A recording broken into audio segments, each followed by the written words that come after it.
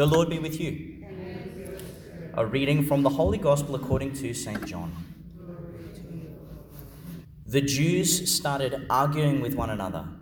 "How can this man give us his flesh to eat?" they said. Jesus replied, "I tell you most solemnly, if you do not eat the flesh of the Son of Man and drink his blood, you will not have life in you.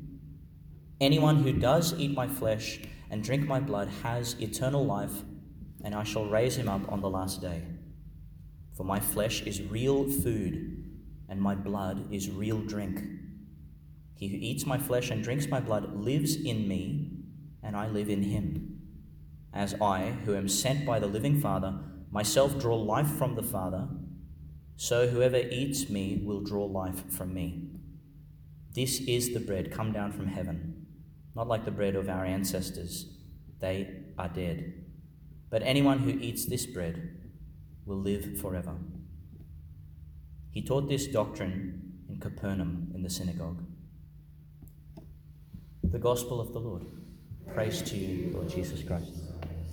There's two things in today's readings that strike me as really profoundly beautiful. They sort of surprised me a lot. They pertain to prayer and to evangelization. So our conversation with God and then our conversation with the world.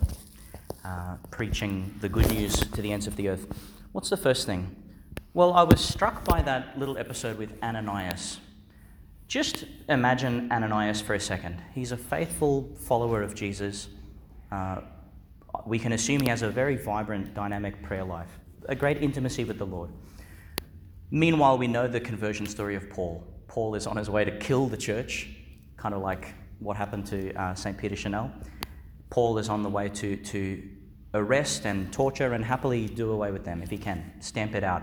Because as far as he's concerned, they're a complete adulteration of the Jewish way of life that he loves, that he's given himself to, that he knows thoroughly and has measured himself by. You know, he measures up to the law in a tremendous way with his zeal. Paul's going there, he's struck blind, and then he has to wait for Ananias. But focus on Ananias for a second. Ananias receives this call from God, which is a vocation in the literal sense. God calls to him, "Ananias, here I am, Lord." Typical vocational response, "Here I am, Lord."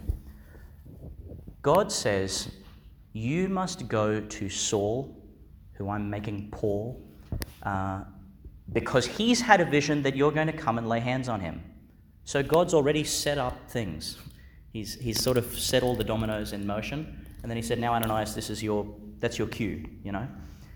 I love Ananias' response because think of how authentic this is. God knows everything.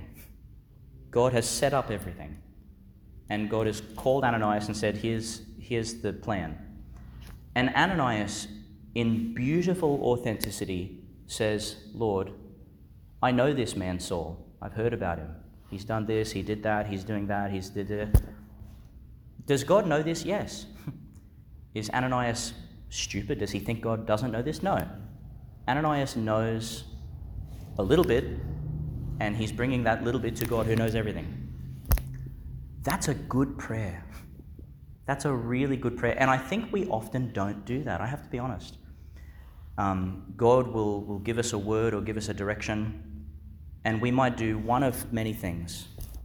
The best option is what Ananias did, to just unveil our feelings straight away, because he knows what we're feeling anyway. "Lord, that's difficult because X, Y, Z. Lord, I don't think I can do that because this and that." But the dialogue continues. That's what real prayer is. It's a bit like Mary's prayer, you know, when the angel comes and he says, "You're going to conceive a child." Now that makes zero sense. It's not possible. And she tells him that. She says, "How can this be?" That's a good prayer. That's a very good prayer.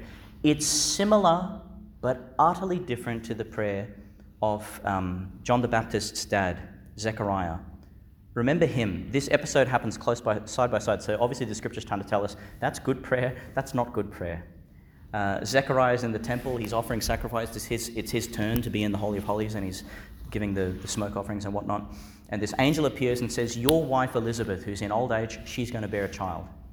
And he responds a little bit like Mary, but it's not really like Mary. He kind of laughs to himself and says, that's not possible. And so he's struck dumb.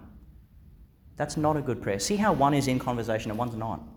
One is me thinking to myself, stuck in my own little tiny universe of possibilities. And one is me unveiling my finiteness and my ignorance to the Heavenly Father, who says, yes, I know that. Good observation. This is still the plan. Trust me. And trust yourself to me. That's good prayer. I would just encourage us to move into that space if there's something that we can notice in our lives. God calls us all the time to all sorts of things. It's one thing to hear it. It's one thing to sort of apprehend it, to understand it.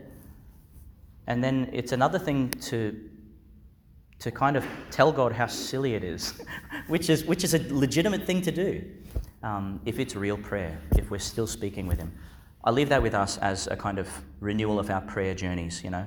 I often say one of the reasons we shy away from bringing our anger to God, or our jealousy, or our envy, or all those kind of dark emotions, is because we know he won't collude with us. You know, sometimes when I'm really riled up, it's kind of satisfying to go and narc with my little friends and say, oh yeah, this person did that and they made me feel this way. And really, they're not solving my problem. They're just colluding with me. They're saying, yeah, you're right. You should be offended. You should be upset. God doesn't do that. If we take our problems to him, he says, good observation, but there's more. And he sort of lifts us out of our little silly spiral. That's the first thing. The second thing is with regard to the Gospels.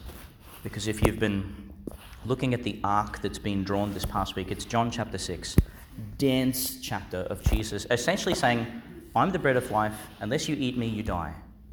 That's a pretty simple message, but we've been hearing about it at length since Friday, I'm pretty sure it was. If not for Anzac Day and the Feast of St. Mark, we'd be hearing about it every day.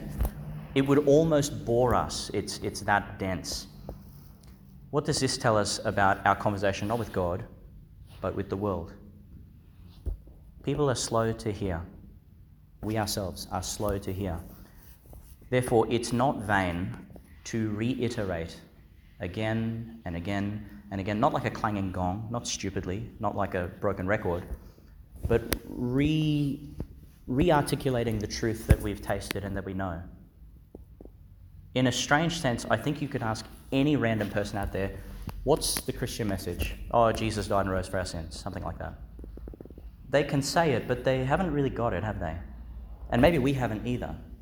We need to re-articulate it again and again and again to understand just how vibrant and radical and transformative this message is.